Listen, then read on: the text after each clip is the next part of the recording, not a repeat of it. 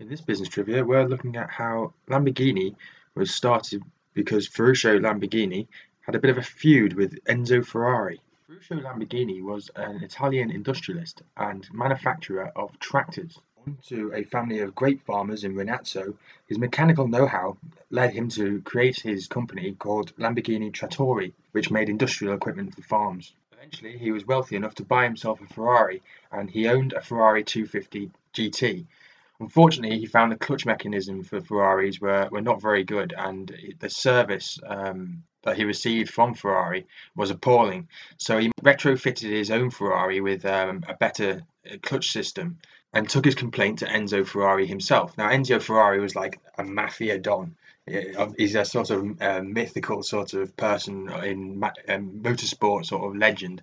And he basically told him, "Get lost. You can't, it's a Ferrari. It's the best thing in the world." So, unpleased with this, he went away and designed his own car, and that became the Lamborghini and Lamborghini Miura, which was the first car that came out, and it was the first mid-engine sports car ever in the world. So there we are. That's the story of how a man, because he was miffed off with the way he was treated by Ferrari, went on to start one of the most iconic manufacturers in supercar history.